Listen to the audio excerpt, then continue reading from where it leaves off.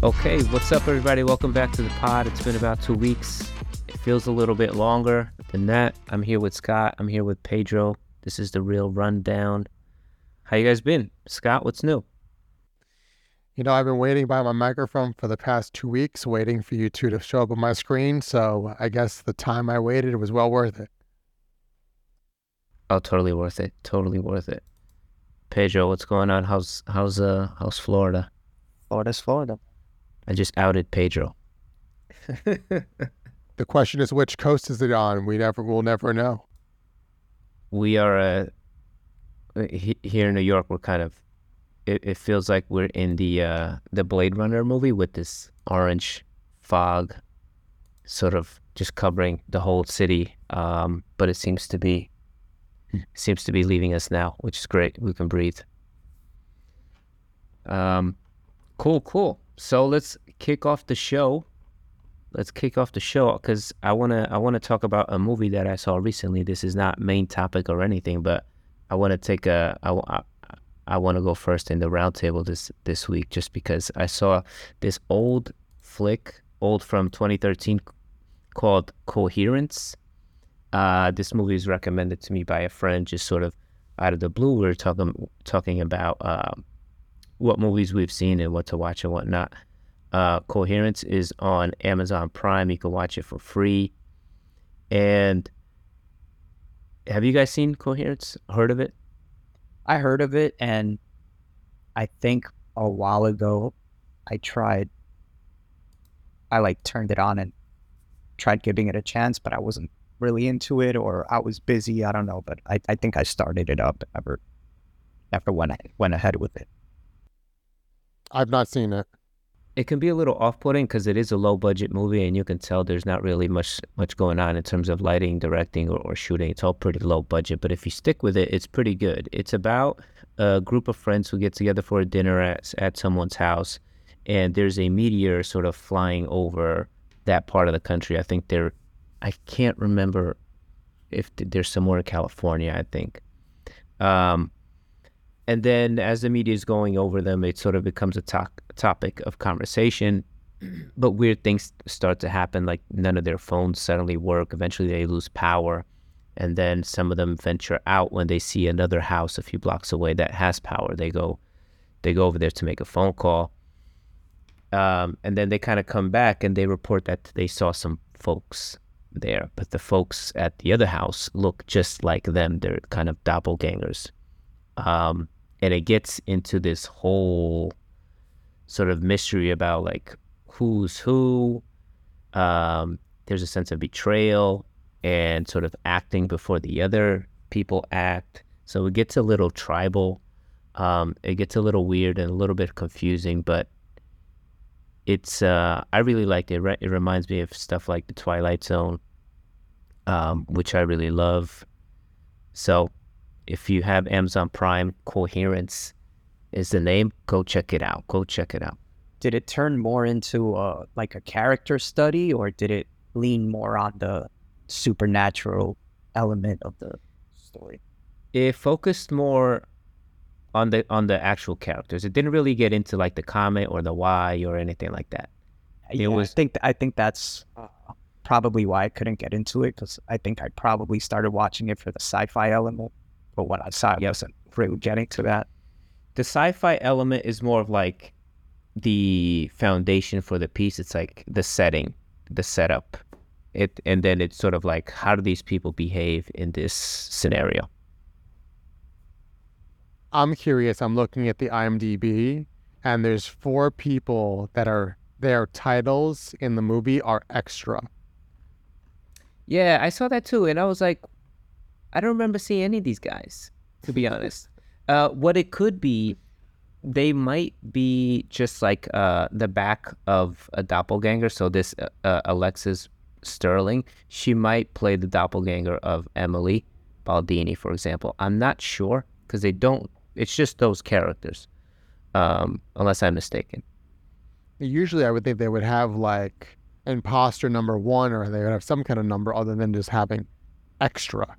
So the movie was shot at a single location. It was shot over the course of 5 nights What's another cool thing about it is that the director, he kind of just gave each person some basic direction for each day, and they improved everything else. And you can kind of tell, like, after you watch it, it's a little bit, I don't want to say sloppy, but it feels like you're watching something different other than like a scripted movie. Was it like kind of like spacey and a lot of pauses? Like, all right, someone was thinking about the next line, and it wasn't very quick with their response No, between. it's the opposite. It's actually a little messy because there's so many people, and you kind of get the sense that they all want to talk. So it does get a little bit messy. There are a couple of, questionable plot points. Overall, it's just good. It's just cool. I think I was just impressed seeing something different. And again, like I said, I'm a big fan of the Twilight Zone and things like that. So I really liked it. I've been catching, as just so everyone knows, I have Max. Officially, I'm a Max subscriber. Welcome. Thank you. I've been using it to the max so far with catching up with Succession. I'm almost through the final episode. A lot of talking amongst all of the kids, trying to figure out their head to their of what's going on or what they should be doing. So it's the same craziness that from the very beginning of the season up until now. So you're a few weeks you're about a week or two behind the finale. Were you able to avoid all the spoilers and everything? Yes, that was very easy because I don't read any of those websites. So it was very easy for me to be clueless of what was going on week to week. Okay. When are you watching the finale? This week? Probably later tonight or tomorrow. So I think I know what happens in the end, but I'm just keeping myself clueless to it being true. What's your guess? I have an idea of who's going to be the leading the company, and it's probably the last person that you would probably. I think from what I've been told, it's probably the last person that you would think. I just love the dynamic of Greg being like, going after him. It's like there was one scene where he was told to get coffee. He's like, I'm beyond getting coffee. It's like, no, you are tonight. And it's the whole thing about this election. Yep.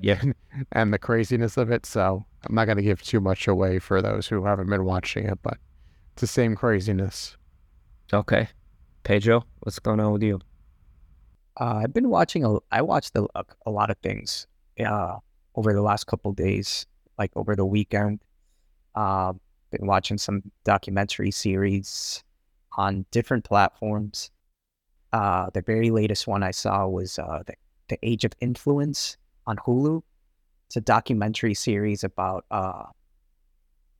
influencers that sort of made it big and like controversies and stories behind them. I only saw one episode of that. The episode I saw was called Fiber Feud.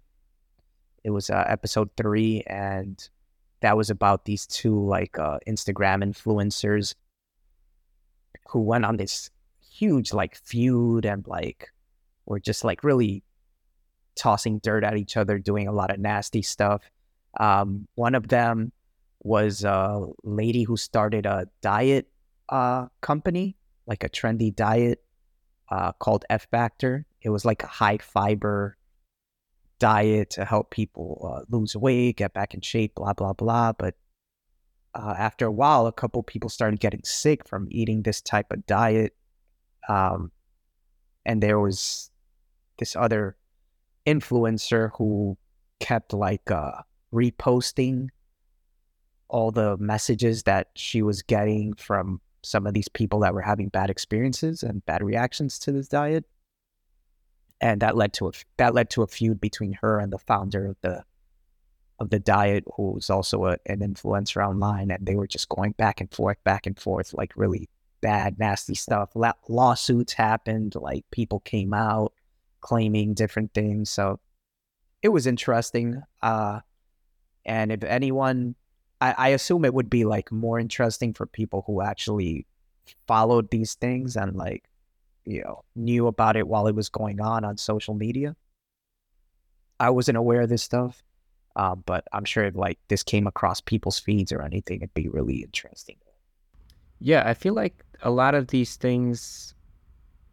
So this is episodic, I presume, but I feel like a lot of these influencers sort of exist in like little bubbles with their followers, I guess, and then there's some overlap with other influencers in the same kind of vertical, and then it creates like beef and drama or collaborations or whatever. It's a weird little world. So you like the series? Yeah, I saw that one episode. I'll probably check out a couple more episodes, see what's up. Another show I've been watching is The Price of Glee. It's the documentary on the show Glee. It's on ID HBO, and the only reason I found it is because when I opened up the Max app and all this content was thrown in my face right away, content that I wasn't aware of or that I wouldn't look for. Glee from the ID channel showed up. You're not an avid investigative Discovery Channel watcher? Not avid, but I respect their content because I'm into like true crime and all this stuff when it comes to documentary series. So, but yeah, it's interesting. I've never seen the series. I've never seen the show, but the trailer was really good and it made me curious. And I mean, from the trailer alone, they tell you that like 3 of the cast members like died, and everyone there was young. So that kind of piqued my curiosity. I'm just like, okay, what's going on? Blah blah blah. We talked about ID once on a show. I think maybe Scott, you brought up, and we were like, where the hell are we gonna watch? Oh, you know what it was? It was that Subway documentary. Jared, Subway, I believe, is an ID, and that's also on Max now. So now that's on Max front page. Yeah. So there's all these shows that no one ever watched, and they're just able to just rebrand it like, oh, here's a documentary that aired 2 years ago or last year on regular TV, and people don't know the difference that it was on the channel ID. Yeah, they make like a nice Photoshop poster for it. There you go. It looks like it's a new documentary.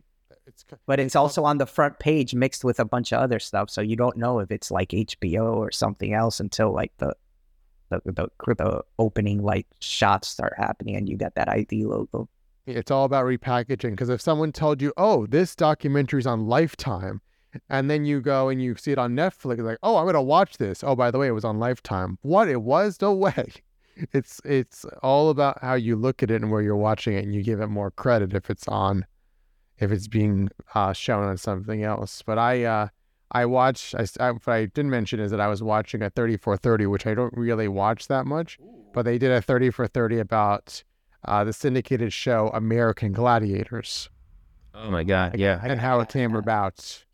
That it was created by this guy Johnny Ferrero, who was at the very beginning. It starts off like, "Are you going to be telling the real story?" He was like all concerned about how they were going to tell the story behind American Gladiators. And this guy was actually, when you look at him, it makes you think like, is this guy an Elvis impersonator? And then they eventually show that he was, and he wanted to go to Hollywood to do a show about, very strong hero-looking people, and it eventually turned into the American Gladiators. And they interviewed quite a bit of these people that were on the show, both contestants and the gladiators themselves, and you see where they are now in their life. And it's basically like they're living in basements or roommates, so their claim to fame pretty much stopped. I can't wait to show. They're like 80s, 90s wrestlers now. Pretty much. Yeah. Yes. I used to be such a big fan of American Gladiators. And I used to watch it. I think it used to come on when I watched it. It was like channel 11 or 5 at like 1 p. From like it had like a 1 hour block. It was a weekend show, I think. Yeah, it was so much fun, man. Did you watch the remake version of it? I think it was on NBC. Yeah, I didn't like it. Wasn't The Rock like the host of that or something? Oh. I don't know. It was The Rock. It was what's his name? The one that who's the WWE or the WWF wrestler who kept on saying brother? Hulk Hogan? Yes, yeah. I think he did it. It got to be a joke because he kept on going, let's announce the contestants, brother. It's just got like, all right, the brother thing is getting old. Really old. I got to check that out because I'm a big fan of the 30 for 30 and ESPN docs, but I missed that one somehow. Where did you see it? I went to that. I have my Bible website that shows what all the premieres are on regular TV. And then I set my DVR and it magically appears in my list of recordings. Okay.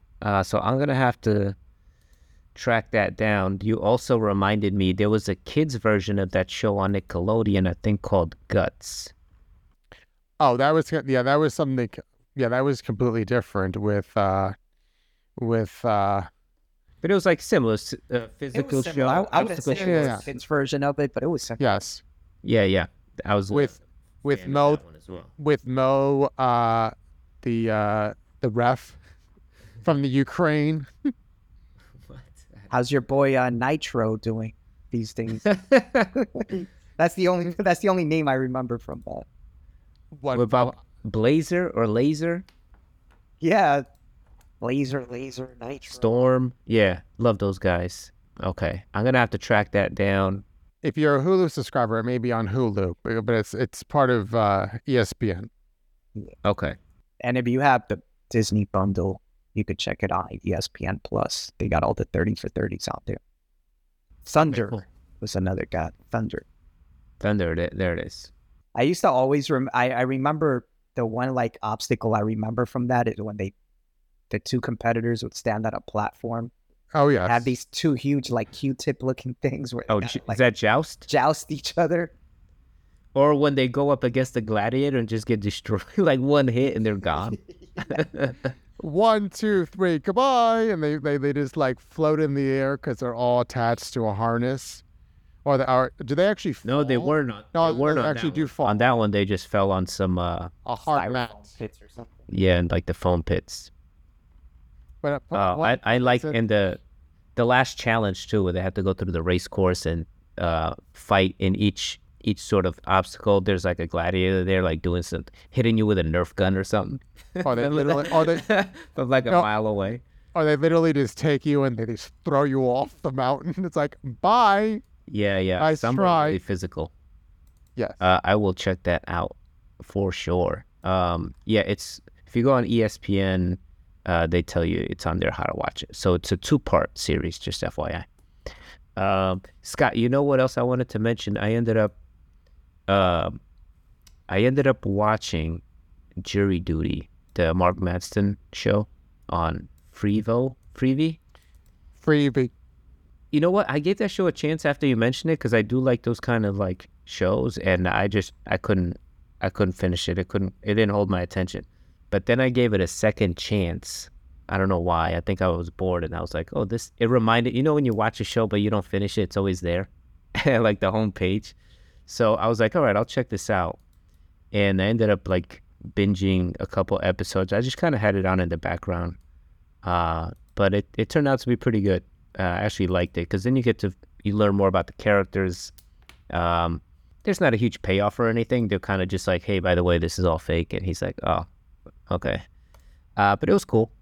It's worth it just to see like how they kind of script some of those, like the entire basically, week and a half or 3 weeks that he's there. There's one scene in particular where a friend of his from Jury Duty sees him and he's like, hey, talk to my girlfriend because I got in trouble because of whatever.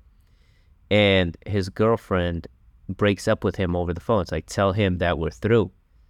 And the character whose girlfriend he spoke to, he was like, hey, so did she say anything? And he's like, oh, no. The main character tries to minimize it.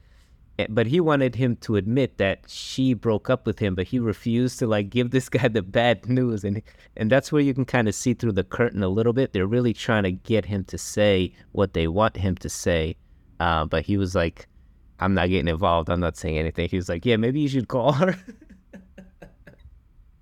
Exactly. He was too honest and nice. Yeah. Cool. So let's pivot a little bit. Today we're going to talk about 2 things. One of them is Last week we mentioned, or last episode we mentioned a documentary that we had seen on YouTube.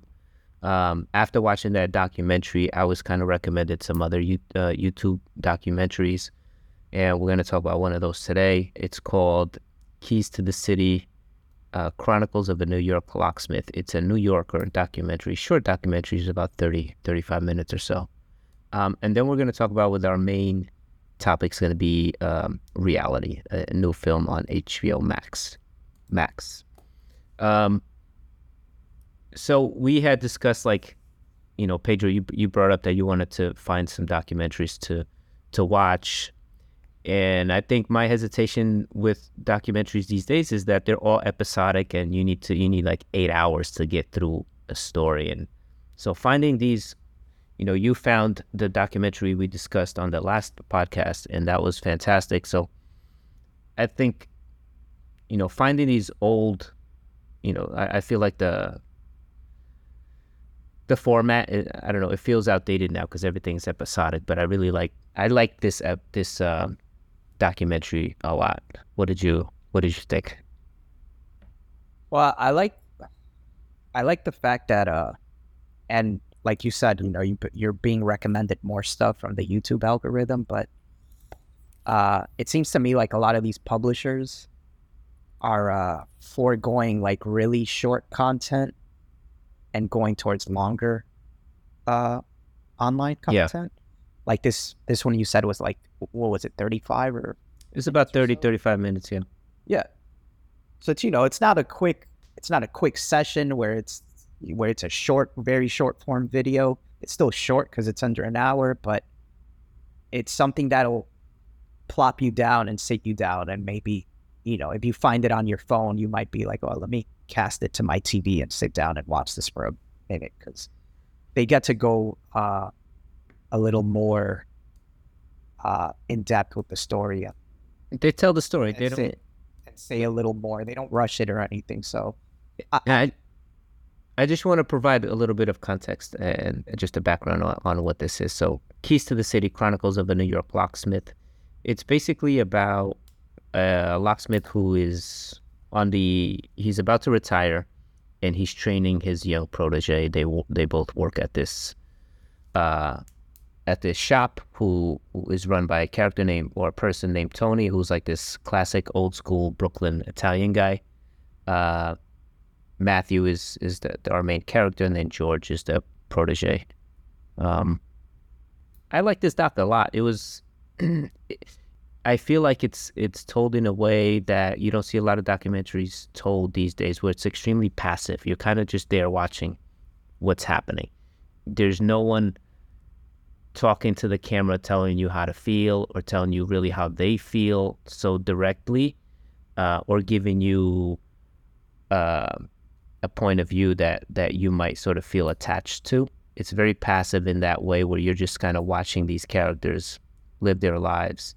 I just felt like kind of an observer, as you kind of see George warm up to Matthew over the course of the weeks that they were together. I just found that relationship to be extremely real.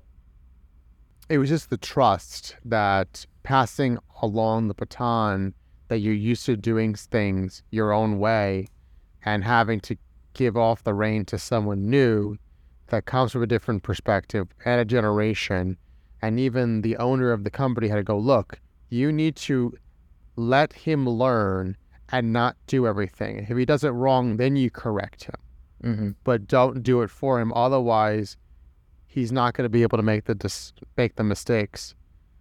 And that was something that he had to, get himself to realize, whether he liked it or not. Yeah. I don't want to speak too much. Pedro, what did you think of this stuff? I like the format, like you said, the verite style, where there's no narrator or anything. It's following these characters along and just telling their stories, letting them tell their stories and showing it. That's actually the style of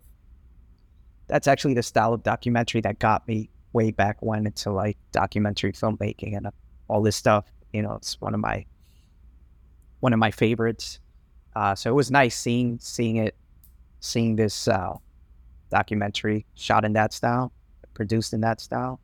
It's funny because it's a locksmith, especially a locksmith in a big, huge city like New York. It's not a profession or like a job that you think about. Well, it's not something that shows up very often, especially because they're mostly mom and pop owned. There aren't a lot of like, I don't know, corporate chains or something for Yeah, they're pretty small. for locksmiths.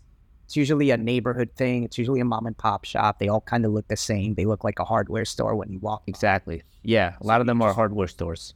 Yeah, and you just walk by and ignore it and stuff. But it's cool to see, these two different perspectives from these two people that perform this job, and how they're actually getting by. Because you don't think about it. You would think like, oh, someone's a locksmith. Like, nah, that's not a good business. Like nobody. But like a city like New York, where tens of thousands of people move every day, and like you just think about the moving aspect of it. Tens of thousands of people moving every day, and like let's say like at least half of those people decide to change the locks on their door. They're gonna call like their local locksmith from the neighborhood they moved in. And you got to see all kinds. You think of a locksmith, you think, like you said, hey, I just got these new keys, or I need new keys for my new tenant. But the doors and situations that they find themselves in, it's like, holy cow, there's so many types of doors and entryways and all these things that they need to solve for.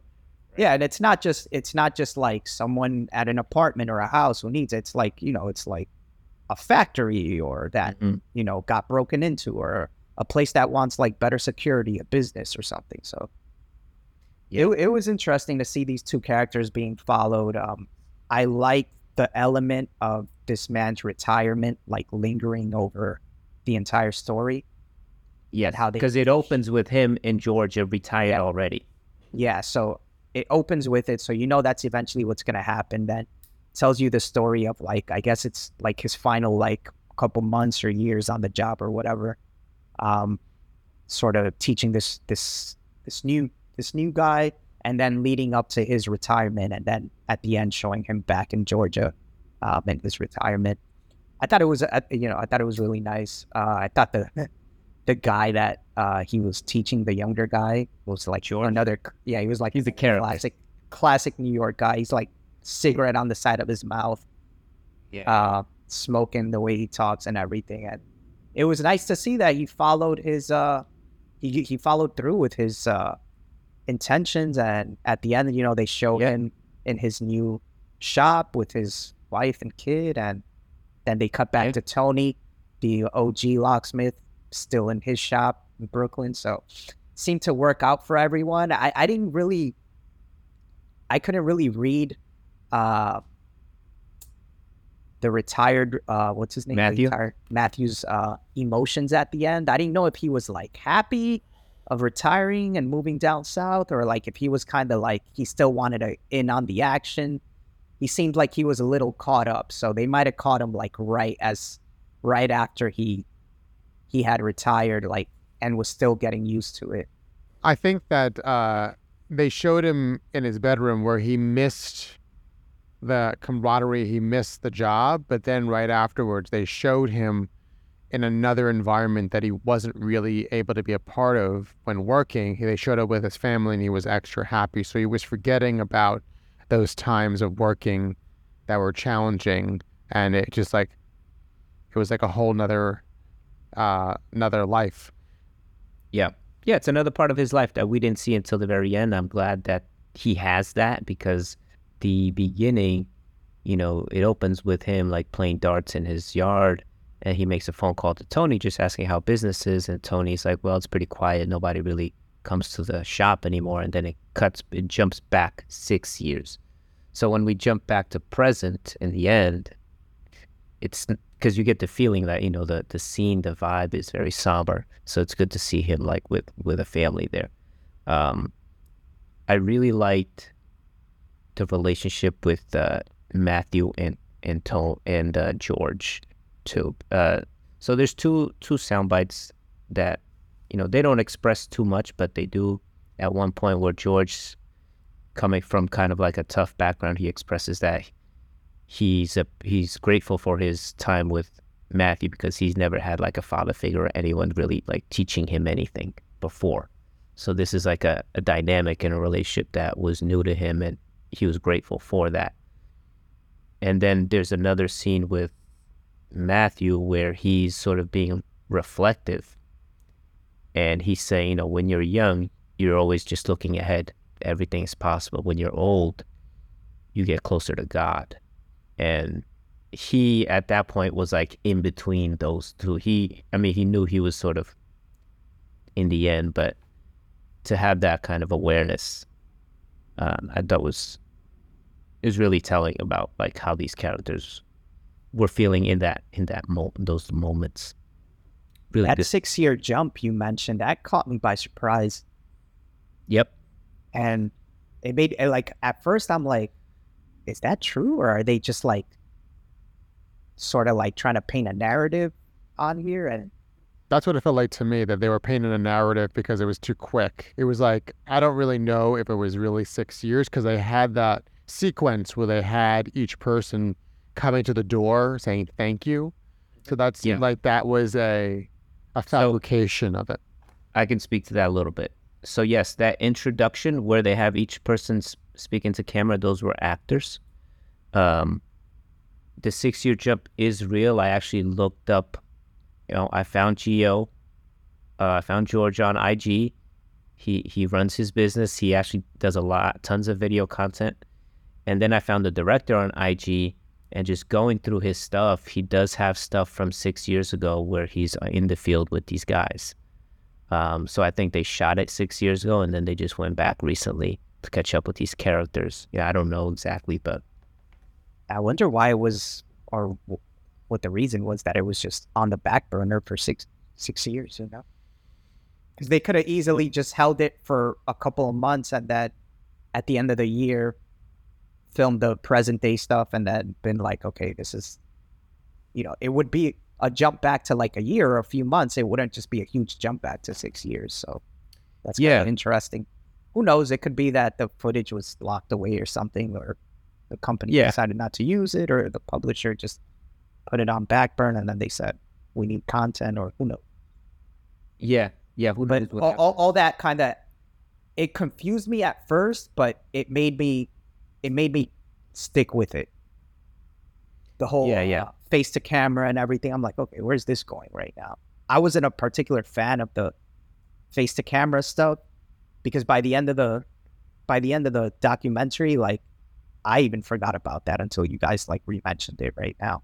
Yeah, it didn't really serve much of a purpose for me with those actors and doing the face to camera stuff. I really liked. There's two. I mean, I liked a lot of it. I really like the opening scene with Tony at the shop where a customer calls to inquire about how much keys cost. And he just has that classic conversation. It's so good, man. And then didn't someone ask, like, do you sell keys here? And they're showing B-roll. He goes, no, we don't have any keys here. Yeah. He's kind of like a wise guy, like goofing around with his customers, playing around with them. And then there's another scene where George is fixing someone's lock in their home, and he's talking about how he gets to see people as they really live, and in these intimate in their most intimate place, right, in their home. And he has like an exchange with his family. So really, really good documentary that's on YouTube on the New Yorker channel. It's called Keys to the City, Chronicles of the New York Locksmith. Okay, so we're gonna take a quick commercial break. I was just kidding. We don't have any money. I was gonna say, like, wait, do we have a surprise announcement sponsor? I was listening back to the first episode, and I used to put like a sound effect as like a transitional sound effect. Maybe I'll bring that back. Did we really bring down the budget that we're not using that free transition? It's like, no. But I want to segue. That was a terrible segue to our main topic here, which is Reality. Reality, which you can watch on Max. I think it just came out late May, a couple weeks ago, 2 weeks ago maybe. It basically profiles the arrest of 25-year-old Air Force linguist and NSA contractor Reality Winner, that's her real name, who leaked classified information pertaining to the Russian interference in the 2016 election.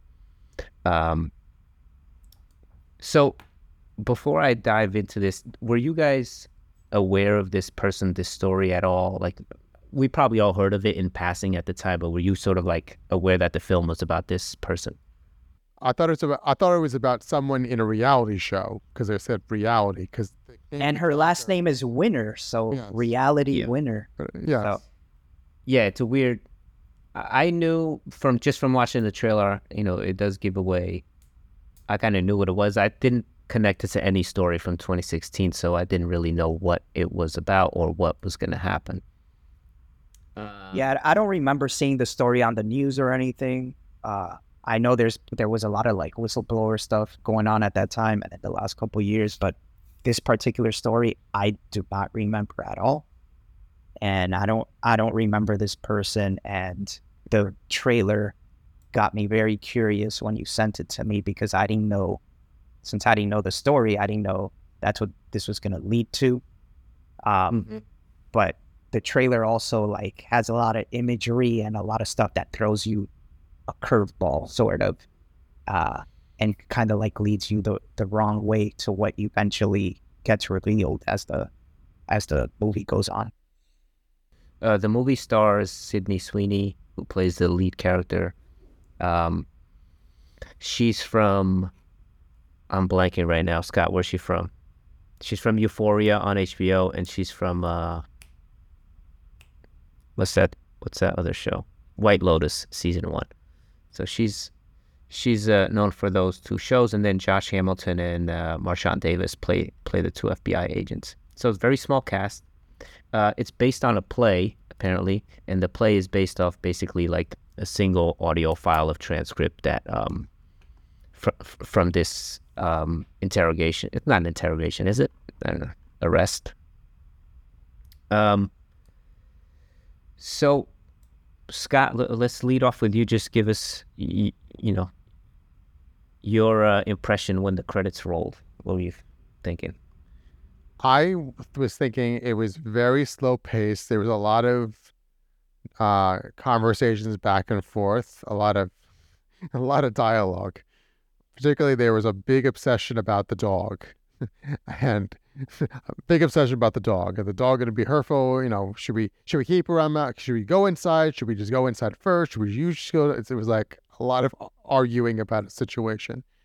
But I kept on wondering why she never asked to see any of the paperwork, the warrant. She never asked to see the warrant at all. Because they kept on asking, did you show her the warrant? No. Should we show her the warrant? We will. It was just arguing about how they handled the situation. Yeah, it was kind of like a dangling carrot there. But you liked it. How did you feel about it? I found myself doing other things while watching it because it was just a lot. Very dialogue heavy. Not Very a lot dialogue heavy. So it kept my attention throughout, and it made more sense at the end when I was reading backstory. The backstory at the end, where it makes sense to me as far as what the outcome of this story was and how it affect as far as whistleblowing is concerned. It made more sense to me, but I think I went into it not really knowing what it was about and just letting it play out while watching it. But I thought it was well done overall. Pedro, what did you think? Yeah, man, kept me interested the whole time from beginning to end. You know me, like I've said before on the show, I love like a dangling carrot in front of me and a story that just starts straight into the story with, all the wheels just rolling. So that's the type of stuff that keeps me sitting and watching. And, the whole time from beginning to end, I was just curious as to what it is that she did, what it is they're, searching her for, this and that. I love the how tense the atmosphere was. I love how confusing everything was, how the characters were very awkward. And very polite, right? They were very polite about everything. It's like they were trying to stay within protocol. Like, she knew what was going on. You know, she wasn't surprised when they pulled up. She knew it was going to be like a matter of time before they investigated her and stuff. And that they didn't know what they were dealing with. The FBI agents, they didn't know if she was, you know, if she was dangerous, if she was violent, what was going on. So it was just the dynamic between the characters was just, it was very weird and creepy. Yeah. And just, but it got annoying at some points. But the fact that this is they're calling it, at least for me, it showed up as a docudrama. Mm-hmm. So I'm assuming it's based on reality, and based on the tapes, on the audio recordings, they sound exactly like that. Like, yeah, it's 100% that audio recordings. This was not scripted. Yeah, so everyone on that audio recording and in the movie, they just sound like very confused and weird and not sure. Like, it's kind of like a game of chess, you know, waiting for someone else to give something and someone else to give a little, and that move on to that. So they kept on emphasizing, like, do you have your phone? It's completely voluntary. You know, it's completely voluntary. It's completely voluntary. Right. It was very procedural, but at the same time, very drawn out. I can't remember how many times they said the cat's on the bed or under the bed, right? Like, what was up with the cat? But from a filmmaker standpoint, I guess you just get these transcripts and this is just on paper. So then how do you communicate that to real life? You know, you kind of have to fill in a lot of gaps, but they did a great job creating a style of like who these people are, how they dress, how they talk, and how they sort of communicate and stand near each other. There's a point later in the film where they eventually show her the warrant, and the second FBI agent, Taylor, he's like right on her, right? He's giving her like no space to breathe. He's like towering over her as she's finally holding the document. There were a couple other things I really liked. So anytime they were mentioning the intercept or that sensitive information, they were redacted. But on a document, it's redacted with like just a black bar over it. But in this case, they would like remove the person from the room with like a static effect. And, you know, speaking more to what you guys saying, like the whole movie has this very like unsettling feeling from the moment they knock on her window and like ask her to come out of the car, because no one knows it feels like no one knows what's going on. It feels like it's like Invasion of the Body Snatchers with the agents, right? They don't feel like, they're not behaving like normal people. And then when they finally get her in the room, they ask her, is there a room where we can speak privately, because they're outside? She says, yes, there's a room. I don't like going in there because it's empty. And so they go into this blank white room, and that's where most of the second part of the film takes place. And as the interrogation and the questioning is intensifying, the camera gets closer on her face, and the edges of the screen begin to blur, as if, you know, she's feeling like suffocated.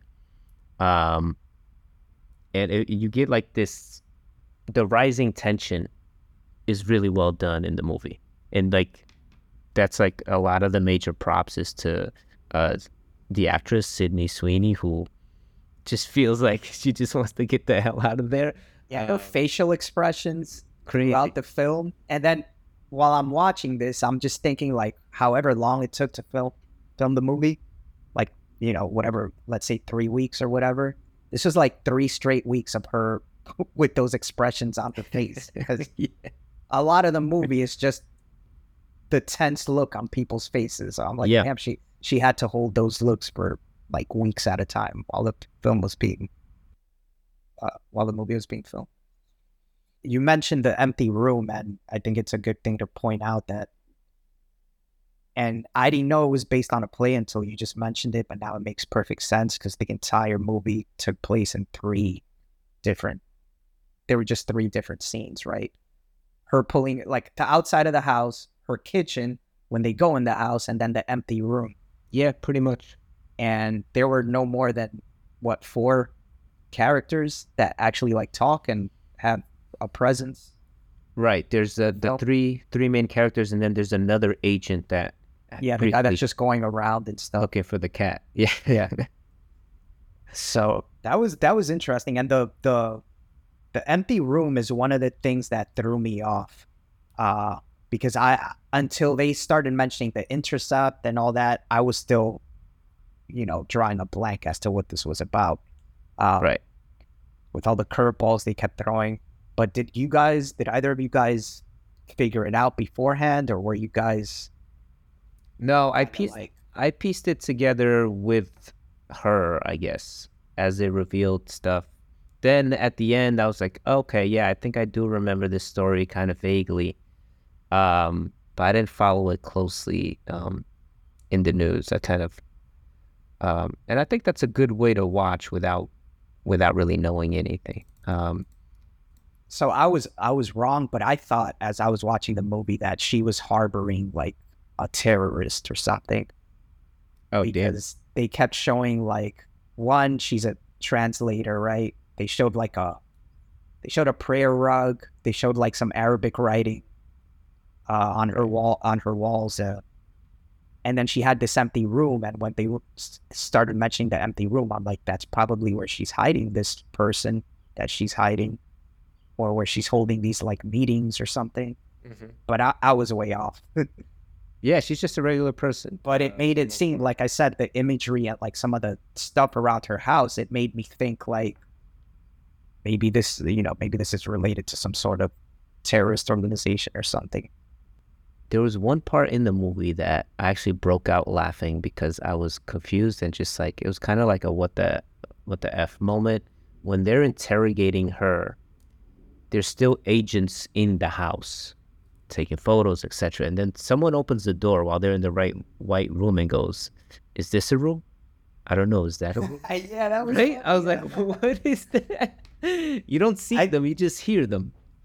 Yeah, it was kind of like I think that's just showing the disconnect between the agents and what they were doing. Like the 2 main agents were there to interrogate her and, get the truth out of her and talk to her. The other guys are just like wandering around the house, like doing other stuff, but they're not communicating as a team, the FBI agents. And it's like they've been in that room already for a while, and this guy just found it, Yeah. I can't. I'm just, that had to be in the audio record. Exactly. So like that, because every once in a while they bring up, the audio. They actually have like the name of the file and everything. I don't know if that's accurate, but it kind of takes you out of it a little bit, and it makes you recall that this is like a real thing that happened, like in real time, I guess, in a way. By the end of the movie, I just felt like what they got her for was like so petty, because at the end of the movie, they mentioned that I think like a couple days later, like Congress or something came out and like basically revealed what she revealed to the intercept. Yeah. So and what she revealed wasn't even a big deal. It was just like, okay, there's solid proof that Russia interfered in the elections, that they were tampering in the elections. Yeah, Russia apparently, I think from my understanding, they were trying to hack the software company that for the election machines, and they were also trying to sending like phishing emails to Congress, members of Congress. Who ran the elections. But yeah, it didn't seem it wasn't like, of course it was classified information, but it was just her revealing that the government has proof. Because I don't know, I guess at that time it was being mentioned in the news constantly, but they make a point of that. But there wasn't solid proof, or the government hadn't come out and said that 100%. There's a point where she mentions that like in the room in the office where she works, they just play Fox News all day nonstop. And she's like, I wrote them. I wrote letters to management, tell them to turn it off. It's driving me crazy. And then it shows clips, not just of Fox News, but of different media channels talking about what you just said, right? Like going back and forth. Did they hack? Did they not? Blah, blah, blah. So she even goes, why couldn't they just put on like the animal channel or something while we work, so we don't have to like be barraged with this stuff? Especially frustrating knowing that she's like, I know the truth. I can just shut all the noise up, just quiet all this noise if I just put this document out there. Granted, like that's not really how things work, and it didn't really work out in her favor anyway, because after the fact, Congress on the right was just ruthlessly attacking her as anti-American.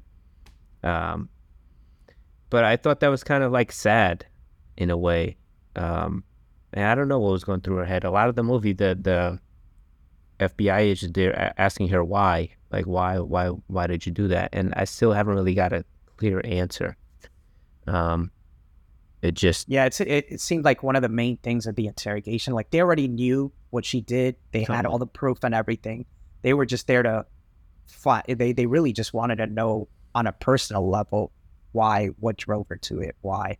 And I forgot about the scenes of her at the office, but even though they were few and far between and very short, they were very important to the story, because like you said, it just shows this like environment at her job where she's sitting literally in front of a TV at her desk, and these emotions are just boiling up inside of her with all this stuff that's being told or denied or being argued in the public spectrum, where she's like, she just had enough, and I think that's what she ends up revealing at some point in one of the scenes. She's just like, I just had enough.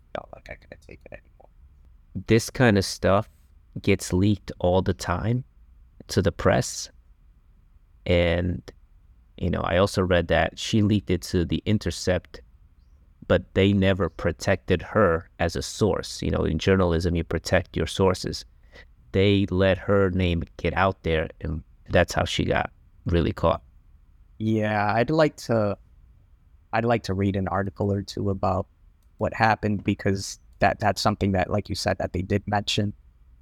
So I'm curious as to like behind the scenes, like what happened with The Intercept, that publication, how her name got out, how they found out, how the government tracked The Intercept and stuff. So, because they're the guys that worked with like Julian Assange and WikiLeaks and everything. Exactly. Yeah. You'd think they're like super classified and like super careful about all their stuff. So I'm kind of curious as to what happened behind the scenes with that.